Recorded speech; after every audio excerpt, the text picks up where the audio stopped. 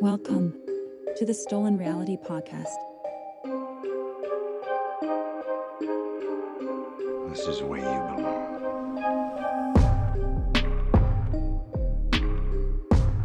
All right, everybody, welcome to the show. It's Friday, which means it's time for another quick Bitasode. So today's Bitasode is a little bit different. It's actually going to be an addendum to Wednesday's episode, A Case for Sasquatch.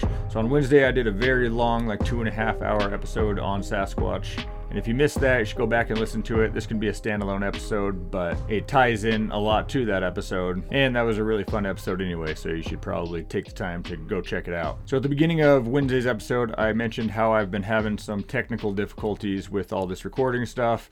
I'm still just getting started. This is the very end of my first month. We made it through a month, which is awesome. So if you're listening, you're one of the originals, one of the OGs. When I'm big and famous and we're 10 years into this thing, you can say that you've been listening from the start, before it was cool. But like I mentioned at the beginning of that episode on Wednesday, I had recorded that entire 2.5 hour episode. And then when I went back and listened to it, it was all messed up and I had to re-record the whole thing. So I talked for 5 hours on Wednesday straight. In fact, that is the very first time in my life that I've ever had a sore throat and lost my voice from just talking. That's happened from yelling at sporting events and stuff before, but never just from talking. So I did a lot of talking. But unfortunately what happened is that since I recorded it twice, the second time that I recorded it, I had forgot to put a couple pieces in that were very important pieces because I had remembered saying them, but I had said them in the original recording. So then later on in the episode, I actually referenced those things, and I'm sure everybody was like, what the hell is he talking about? Because they weren't in there. So today I'm going to go back and just go over those two things that I referenced. So first of all, I had referenced, when I was talking about the theory section, I had referenced the fact that Teddy Roosevelt had accounts of Bigfoot and that he had a big hand in the National Park Service, and that there's an idea that maybe the national parks are set up as kind of a wildlife refuge for Sasquatch. And then I had also mentioned, when I was talking about evidence and hoaxes and footprints, I talked about the mid-tarsal break and I referenced the Patterson-Gimlett film.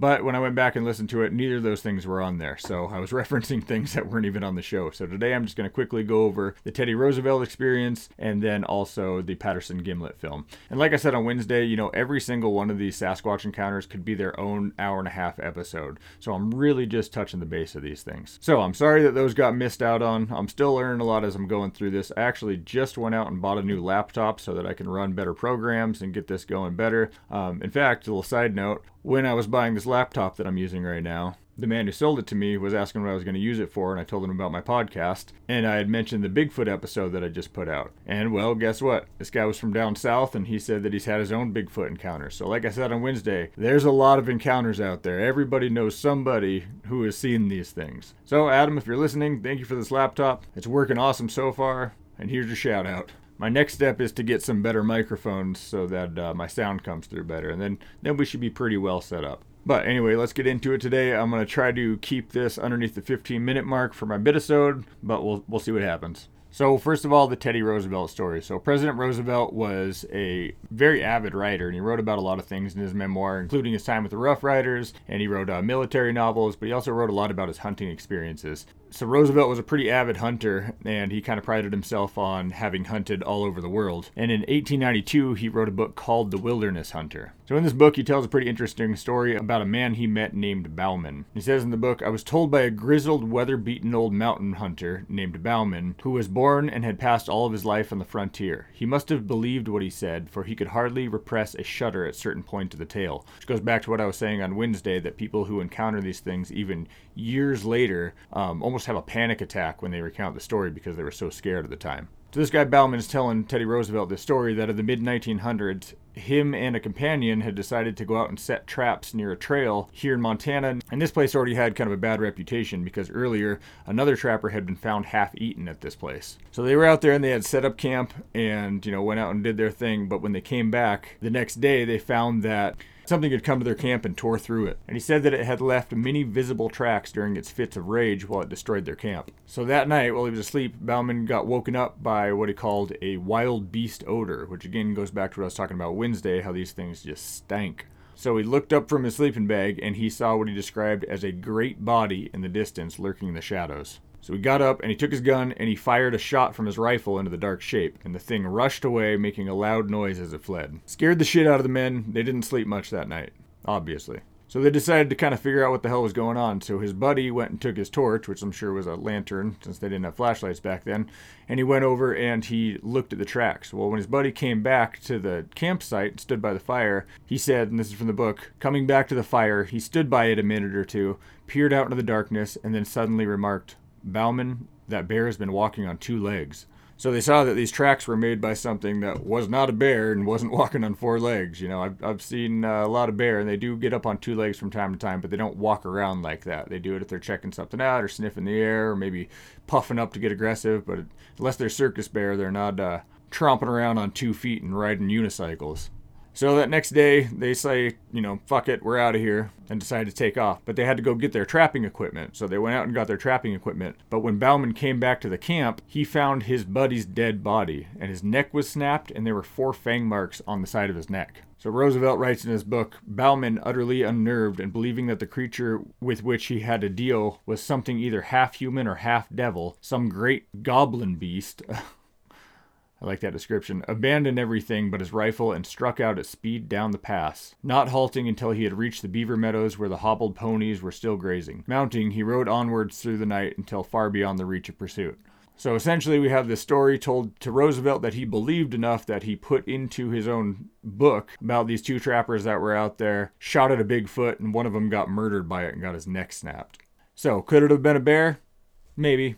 But for professional trappers from frontier days who had, you know, lived their whole lives out in the wilderness, they know what bear tracks look like, and they know what they're looking for. And they also know when things walk on 2 legs or 4 legs. You know, it creates a completely different gait when something walks like that. So we can assume that these guys knew what the hell they were talking about. And again, Roosevelt believed it enough that he was willing to put it in his book and vouch for these guys. So that's what I was referencing in Wednesday's episode when I was talking about the national parks and the fact that Teddy Roosevelt had encounters with, or at least believed in, Bigfoot. And then the other thing that I referenced on Wednesday was the Patterson-Gimlin film. So the Patterson-Gimlin film is like the quintessential Sasquatch film. So anytime you have seen old grainy footage of Sasquatch, or like seen the picture of him walking through the woods looking over at the camera, that's probably from the Patterson-Gimlin film. So this thing was shot in 1967, and it is still to this day very controversial. I brought it up in the hoaxes section that a lot of people argue this as being a hoax, and a lot of people still to this day very much believe that it's real. So I could do a whole episode on this and why people believe each side of the story here, but I'm just going to do kind of a quick little rundown. So the people that say it was a hoax, and the reason why they say it was a hoax is that later on, I think in the 90s or something like that, don't quote me on that, a couple people came out and claimed that they had made it. So there was a costume designer, and then the guy who said he wore the costume. The problems with that is that, for one, their stories don't add up. So over time, you know, a good way to tell if somebody's lying is over time their stories are going to change a little bit. Well, these 2 guys' stories right from the get-go weren't exactly the same, and then over time they had kind of grown farther and farther apart, just tiny little details, which is what really matters when you're looking for truth in something. But the other things that didn't add up is the guy who claimed to have worn the suit was much too small to be able to have portrayed something that large. So this thing in the video is, you know, pretty good size. I think it was like 6.5 feet at least.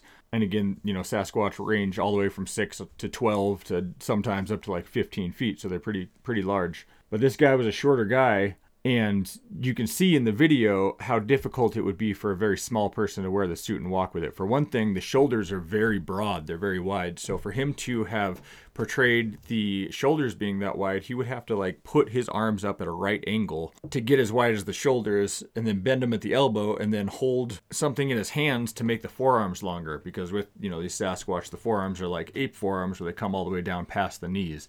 So first of all, that would be very difficult to do. Second of all, to be able to walk as fluently as the person in this film walks would be tough as well. The other thing that people that believe this as actual footage say is that when you look at it very closely, you can see the musculature of this creature in the video move. So if this was a suit that was made, it was one of the best suits ever made. You know, if you put on a gorilla costume and walk around, it could look like a gorilla, but you're not going to see like the flexing of the muscles and the movement of the triceps when it bends its arm and things like that. And you can see that in this film when you look really closely. And there's been a lot of professionals who have taken a look at this. And again, it's controversial. Some of them say that there's no way it could be faked. Some of them come up with theories why it was. But the biggest thing, and this is what I referenced the video for the most when I was doing my Wednesdays episode, is the mid-tarsal break in the foot. So what a mid-tarsal break is, if you think about your foot, if you think about a human foot, you have your joint in your ankle and you have solid bones, and then at the end you have your toes, because that's how our feet are built, right? We bend at our ankle as we lift our foot up, and all our toes are there for is essentially to keep grip on the ground so that our foot doesn't slip backwards. Well, ape feet are built differently. Ape feet are built kind of more like hands. So they have what's called a mid-tarsal break. So there's an extra joint essentially in the middle of the foot. This allows their front of their foot to be able to curl more so that they can grab onto things like swinging from trees and shit like that. But when you watch the Patterson-Gimlett film, when the feet lift up on this Sasquatch, it doesn't lift up in one solid piece. So if you step on the ground right now and lift your foot up, the whole foot's going to come up except for your toes. But when you watch a monkey walk, it can lift its heel off the ground before the front half of its foot comes up. And then from there, it lifts the middle up and then the toes come up. So it comes up in more pieces, kind of more like if you put your hand on the table and bent it up. Even that's not a perfect representation. But I'll put side-by-side comparisons on stolenreality.com underneath the episode notes, and you guys can see the difference between a human foot and an ape foot with a mid-tarsal break.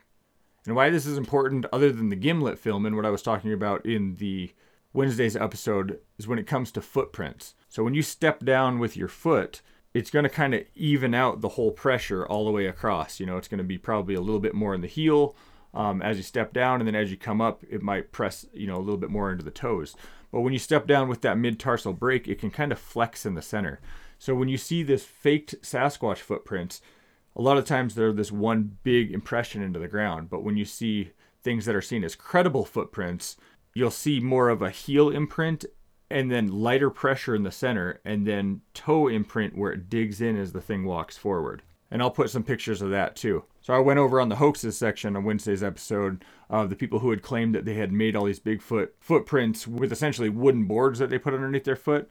And there's absolutely no way for you to do that and create these mid-tarsal break footprints without stepping completely flat and just squishing out the whole area. So that's one way that they can tell when a footprint is more likely to be fabricated as opposed to something that's seen as actual evidence. So that was just kind of a quick little add-on to Wednesday's episode. Like I said, I'm not getting too deep into either one of those things. I'll post a whole bunch of links and images and a link to the Patterson-Gimlett film on stolenreality.com underneath the episode notes. And if you don't know what I'm talking about when I'm referencing everything, go back and listen to Wednesday's episode about a case for Sasquatch. So again, this is just a quick little addendum episode. Thank you guys for tuning in. Hope you guys are liking the show. I'm trying to make it better all the time, getting better equipment, trying to make the sound better and everything.